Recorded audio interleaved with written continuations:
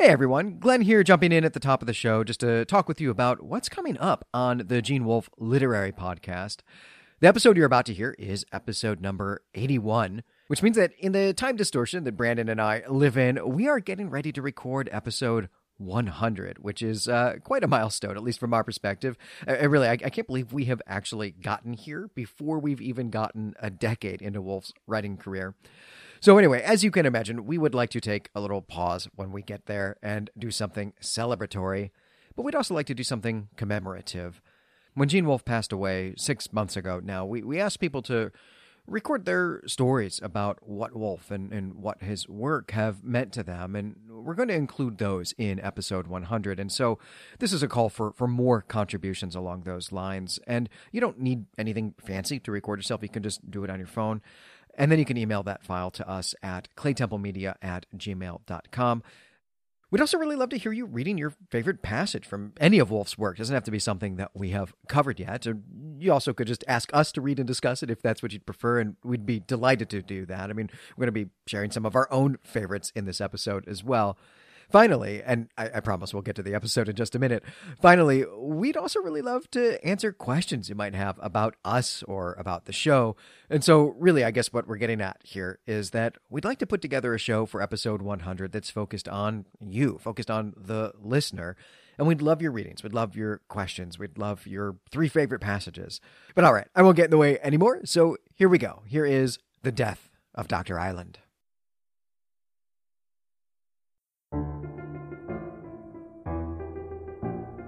Welcome back to the Gene Wolfe Literary Podcast by Clay Temple Media.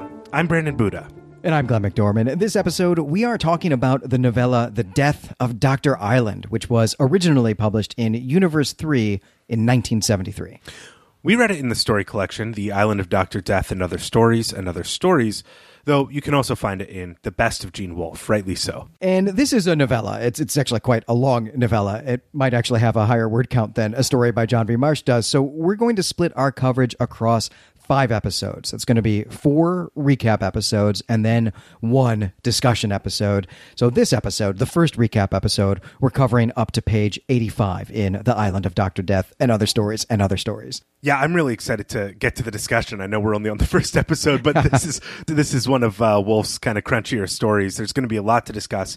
We're going to be able to walk through a lot of what's happening a little more slowly, a little more critically in each recap episode, which is going to set us up really great for the discussion. Though, if you're listening far in the future, you might just listen to the discussion episode if you're really familiar with the story. But that's not the only thing. We also have some really exciting Patreon announcements. Yeah, our network, the Clay Temple Media Network, is now up to 5 podcasts, 6 if you count the monthly Patreon episodes as well. So we've had to figure out how we want to do the voting for Elder Sign, our weird fiction podcast, in which all of the stories that we cover are selected by our Patreons. And we have settled on the scheme of holding votes every other month. We're going to do this the last week of odd-numbered months. So if you're a patron who's eligible to vote, look for those emails. They come from SurveyMonkey, though they've got our name on them. And you can just expect them to come the last week of odd-numbered months. We won't make a ton of announcements about that. We don't want to annoy people. We don't want to cram people's inboxes with several different announcements just so they know the votes are happening.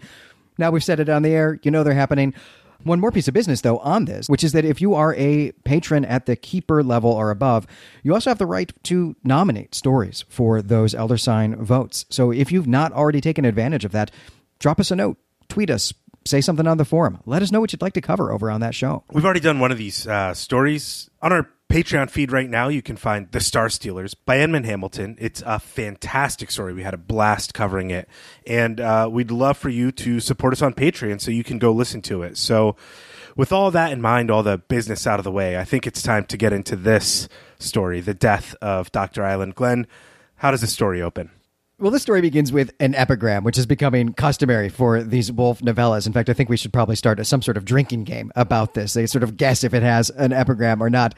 In this case, the epigram comes from the poet Gerard Manley Hopkins. And the poem is this: I have desired to go where springs not fail, to fields where flies no sharp and sided hail, and a few lilies blow.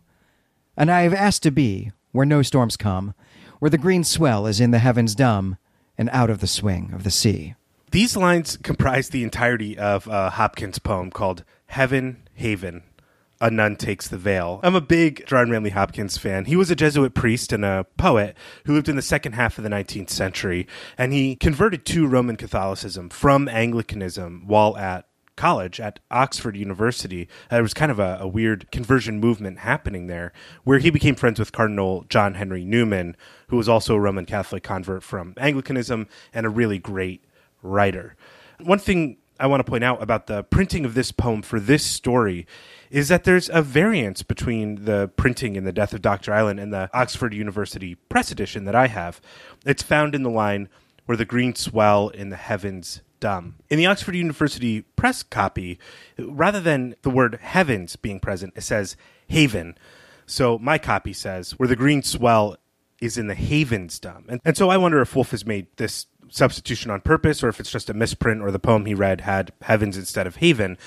But I think as we get deeper into the story, we'll find that the differences between heaven and a haven, the definitions of those words, is kind of a core tension within the story. And additionally, this business with the swells and storms is also rather important to some of the more important image themes that Woolf develops in the later parts of the story. And whether or not it's meant to be heavens or haven, this, of course, is a pun, right? Playing on kind of the homonym of the word, the similar sound of these two words, but also even a little bit, perhaps, the similar meanings of these two words, or at least a metaphorical similarity. But I think we're going to find that Woolf has done this on purpose because, in fact, that's uncertain if this story is taking place in something that would really be a haven, but it is definitely taking place in the heavens, as we will come to see. But for now, the story proper opens on a beach where we are following a single grain of sand, and we are zoomed in on the pit of an antlion. And this is a type of insect that is neither an ant nor a lion, but in fact resembles a dragonfly. The larvae of this insect lie in sand traps that they make, and they live off the ants that fall into them, hence the name. And this is going to turn out to be something of a metaphor in this story. Right, and we'll see the return of this kind of insect imagery before we get to the end of the story, and the role that this sort of creature might play in the life of the whole island, at least in terms of its symbolic meaning. All right, well, we're like 5 minutes into this episode, and we're still only one sentence into the story, so let's get through this opening now. The antlion pit is just a microcosm of what is really going on here, which is that a much bigger pit opens up on this Palm Beach. This pit is artificial, it's made by humans, and it culminates in a hatch. And out of this hatchway now emerges a 14-year-old boy. The hatch slams shut behind him, and he goes to work trying to find it again beneath the sand. But although he scrapes his fingers raw on the sand-filled organic plastic, he just can't find the edges again. So he is stuck here, wherever here is. I really love the opening of this story. Just in this first paragraph, Woolf uses personification to give the sand, the trees, even the inanimate hatch a type of agency. The grain of sand trembles. The antlion angrily flings sand. The sand around the pit shifts drunkenly. Coconut palms bend and watch. And so we see within this first paragraph, Woolf ascribing characteristics and motivations to these objects that make the island feel really alive, that give the island agency. And while these objects are animated with, Woolf using this technique of personification, the boy is described to us in a way that really diminishes the fullness of his humanity. He's had some sort of surgery. He moves his head side to side like a reptile. He does it in the same way, the narrator says, that people breathe. And so the narrator won't comment on this again. The same way no narrator in literature at all needs to comment on when their characters are breathing. But in this brief paragraph, Woolf does not just associate the boy with reptiles in general. He also associates him specifically with a rearing snake and a frog. The imagery here is so tight, and it is 100% in service to the story. They aren't merely effective similes and metaphors like you might find in just good descriptive writing. Woolf is really balancing the scales in terms of humanity in favor of the island rather than the boy, and I am hooked by this opening. Yeah, these similes are great. We can think of all of the things that snakes, serpents stand for in our culture, in a Judeo-Christian tradition. We've seen him deploy this with great skill in a story by John V. Marsh. But of course, then the frog, right? When we think of what might a frog stand in for, of course, what we're thinking of is science experiments. And I think these are all going to turn out to be at play here, as we will find out as we go. And also in this opening section, we get one of Woolf's really great nature descriptions here that sets the stage for us. It's so awesome. I just want to read it. I always love to read these. People know this. Ahead of him, the sand sloped gently down towards sapphire water. There were coconuts on the beach, and seashells, and a scuttling crab that played with the finger-high edge of each dying wave. Behind him there were only palms and sand for a long distance, the palms growing ever closer together as they moved away from the water, until the forest of their colonnaded trunks seemed architectural, like some palace maze becoming, as it progressed, more and more draped with creepers and lianas, with green, scarlet, and yellow leaves. The palms interspersed with bamboo and deciduous trees dotted with flaming orchids until almost at the limit of his sight, the whole ended in a spangled wall whose predominant color was black-green. I love this description on its own terms, just as poetry, just as a beautiful description.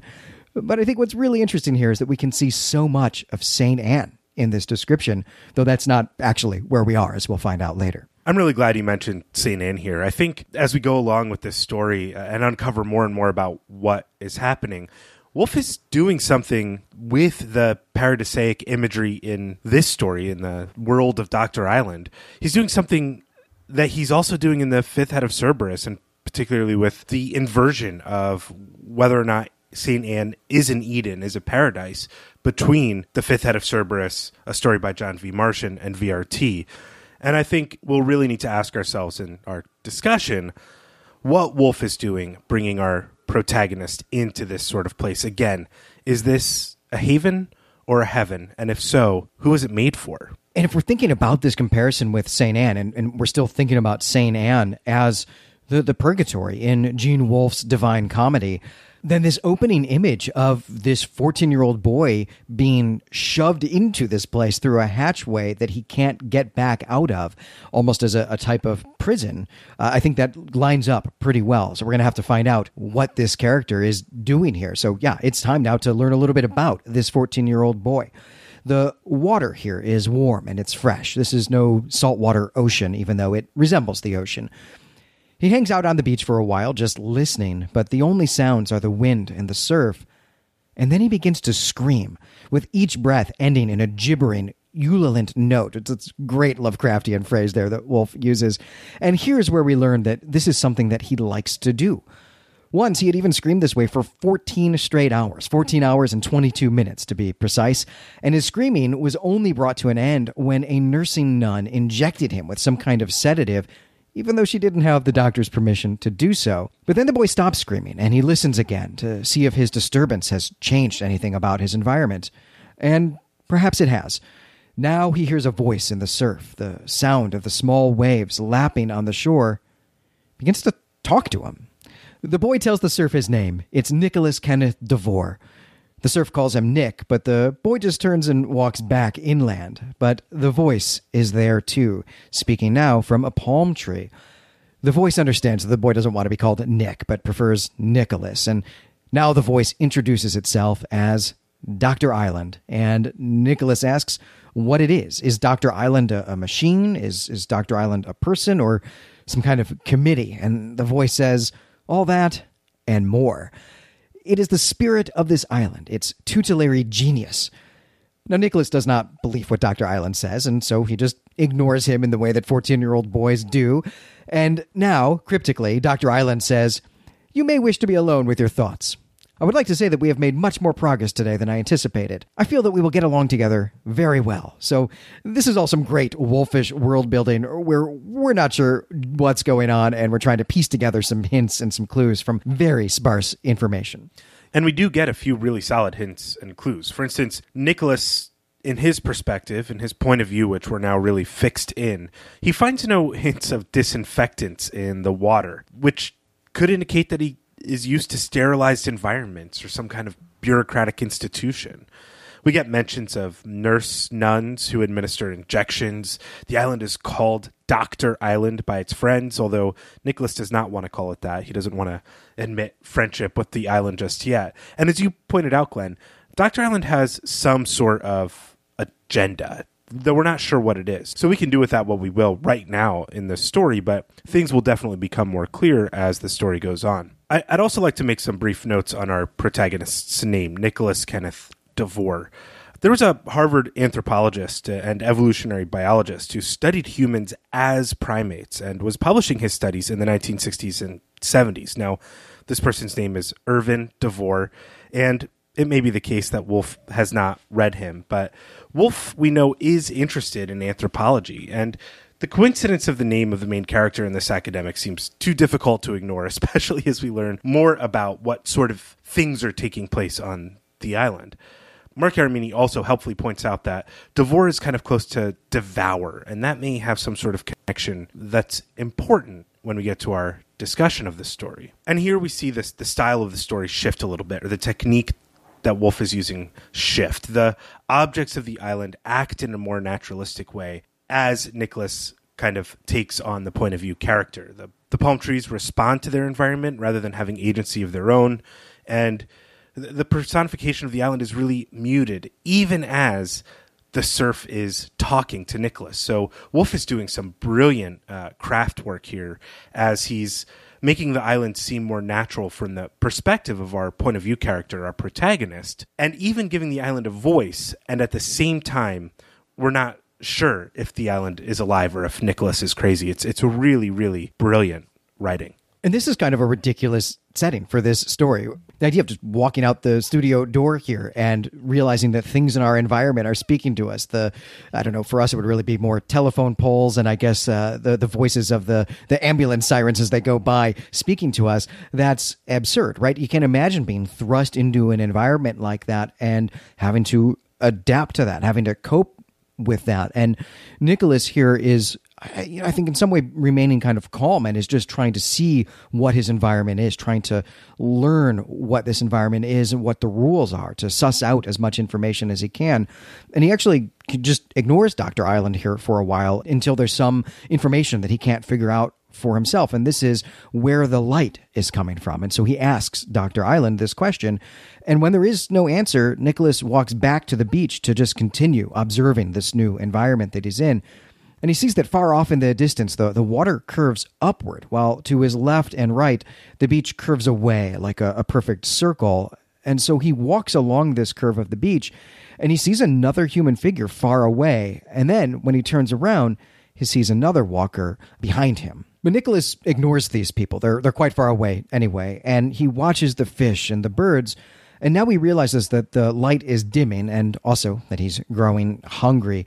This hunger is going to linger. It's going to be a main part of this story, which I think it's a great observation of Mark's to see devour in his name in a story that's so much about being hungry. And Nicholas now, he chants the name Dr. Island, but this does not summon the voice to him. And so he decides to go for a swim. And this is something that he learned to do in the treatment tanks on Callisto as part of an effort to improve his coordination. And this is the first hint that we get that we are dealing with a spacefaring civilization, as Callisto is one of Jupiter's moons. And when Nicholas is done swimming, it becomes dark, and so he goes to sleep on the beach. And Woolf gives us a great description of Nicholas's face in this moment. I'll just read this. The right side of his taut, ugly face relaxing first, so that it seemed asleep, even while the left eye was open and staring. His head rolling from side to side, the left corner of his mouth preserving, like a death mask, his characteristic expression. Angry, remote, tinged with that inhuman quality which is found nowhere but in certain human faces. Love that last juxtaposition. And we learn a lot about Nicholas in this description, but I particularly do love this idea that we human beings are where we go to find inhumanity.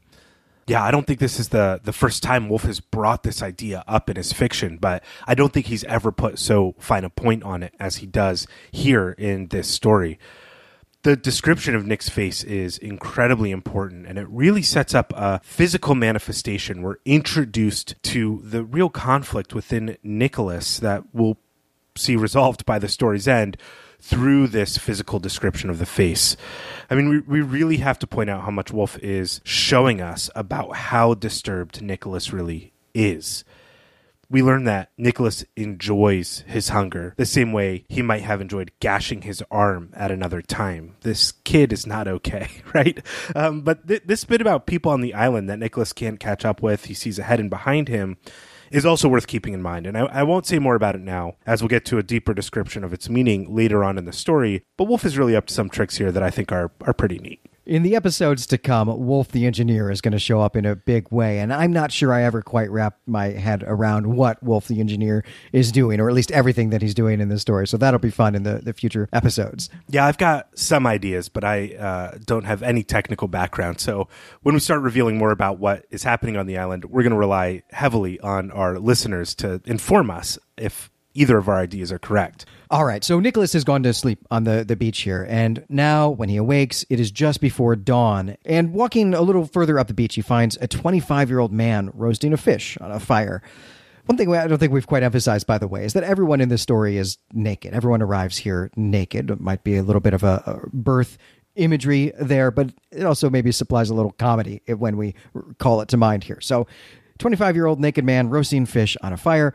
And Nicholas hangs back, watching. It seems like a good plan. But then he introduces himself. But the whole time Nicholas has been there, the man has just completely ignored him. And he continues to do so even as Nicholas announces his presence. And now when Nicholas asks this guy for some fish, this guy just attacks him. And Nicholas escapes into the water and then returns to the beach much further up, but he's still hungry. I mean, he's just ravenously hungry. We know that he went to bed hungry. He's now slept the whole night through, still with nothing to eat, so he's going to try again. But now the voice of Dr. Island is finally back, and this time in the mouths of the forest birds. And Dr. Island tells Nicholas that this man is named Ignacio, and that Nicholas should really be careful with Ignacio. Ignacio sees Nicholas here again, and this time he motions for Nicholas to join him, but the whole thing is a trick. And as soon as Nicholas reaches out for some food for this fish, Ignacio grabs his wrists and then punches him in the face. And then again and again until Nicholas's lips gush blood. And this is where we're going to leave off this episode, with Nicholas losing consciousness, being pummeled by this guy. Yeah, it's absolutely insane, and we have no idea what's going on. You know, Wolf is pointing out to us again the disjointed nature of Nicholas's face in this section, but Nicholas doesn't really seem to be able to fight back. There's nothing he can do, and his need to meet his hunger to survive overwhelms his sense of safety, and that's something we'll see developed in this story, I think, is Nicholas's journey to a humanity beyond mere survival. We also have to talk here about the name Ignacio. Basically, this name comes from the Latin for fire. And we meet Ignacio at the fire, and as we learn about Nicholas in the next sections, we're going to see if there's some connections between Nicholas and fire as well. We'd be remiss to point out here that there are also many significant Ignacios in the Catholic Church. One I want to point out here, St. Ignacio of Loyola, because he founded the Jesuit order. And so I think this is something to keep in mind here, the connection between these names, especially as our epigram is from a Jesuit priest. Yeah, I think there's some obvious emphasis there, some good parallels. And of course, Nicholas, also the name of a saint, though I don't think that this kid's actually Santa Claus, but the actual Saint Nicholas might have some bearing on what's happening in the story as well. We'll have to wait till later episodes to start explicating that when we have a little more plot, a little more characterization. But yeah, some sense of maybe some allegory going on here, or at least the possibility for some type of allegorical reading. And if not allegorical, definitely mythological. But that will all be developed in later episodes. That's going to do it for this one, though. I'm Brandon Buddha. And I'm Glenn McDormand. A short episode this week, as we are at the mercy of where Wolf has decided to place his section breaks. He didn't have us in mind when he was doing that. You can find us and our other creative projects at claytemplemedia.com. Join us over at the forums to discuss this episode, or you can wait for later episodes or till we get to the discussion to let us know what you thought of this section of The Death of Dr. Island. If you aren't already, we really do hope you'll become a supporter on Patreon. And if you do, you'll not only get us to the Book of the New Sun much more quickly, you'll also get access to dozens of awesome bonus episodes and then more each month. Next time, we'll be covering up to page 102 of this story. But until then, we greet you and say farewell.